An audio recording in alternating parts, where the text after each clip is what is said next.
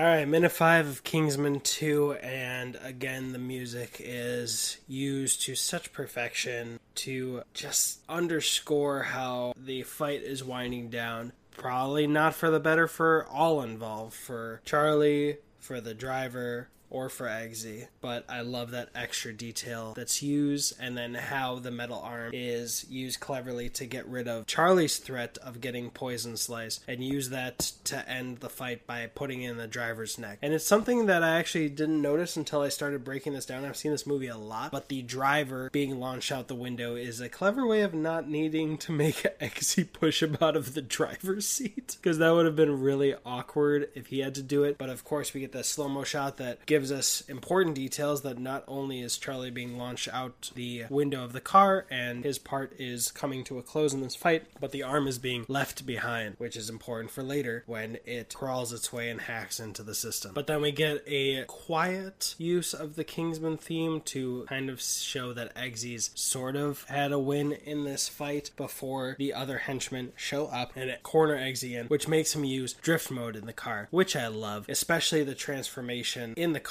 I love how the hubcaps pop off, how the new gears pop up so he can do that. I really love this use of drifting. I got so excited in the movie theater when I first saw it, and I love Tokyo Drift and the Fast and Furious movies, but we're really going to get into, I think, my favorite use of drifting in a movie on screen. And then as an audio exclusive to Anchor, since I forgot to add this detail while filming the original analysis of this minute, but the transformation of the car, as well as the wind down music, helps to work as a splitting of chapters during this very long action sequence. It gives us a moment to relax, a moment to catch our breath. And because it does that, it doesn't make this action sequence feel overlong. It feels like the end of one action sequence and then brings us into the beginning of another action sequence. And it's very smart. If it didn't have this moment, it may have made us feel a little exhausted with how long the action sequence is, but that just speaks to the intelligence of the filmmakers and being able to tell a story in their beats in an entire action sequence with all the peaks and valleys that come with normal storytelling. And yeah, I'll see you in minute 6. Go down below to see if there's a platform you want to subscribe to follow these minutes, especially the audio, where I'll be able to add more things later if more detail is needed, which I can't do with the videos. And then if you don't need that, check out the event I'm hosting on my birthday on opening night of The Kingsman, where I'm buying out a whole movie theater. I'll invite friends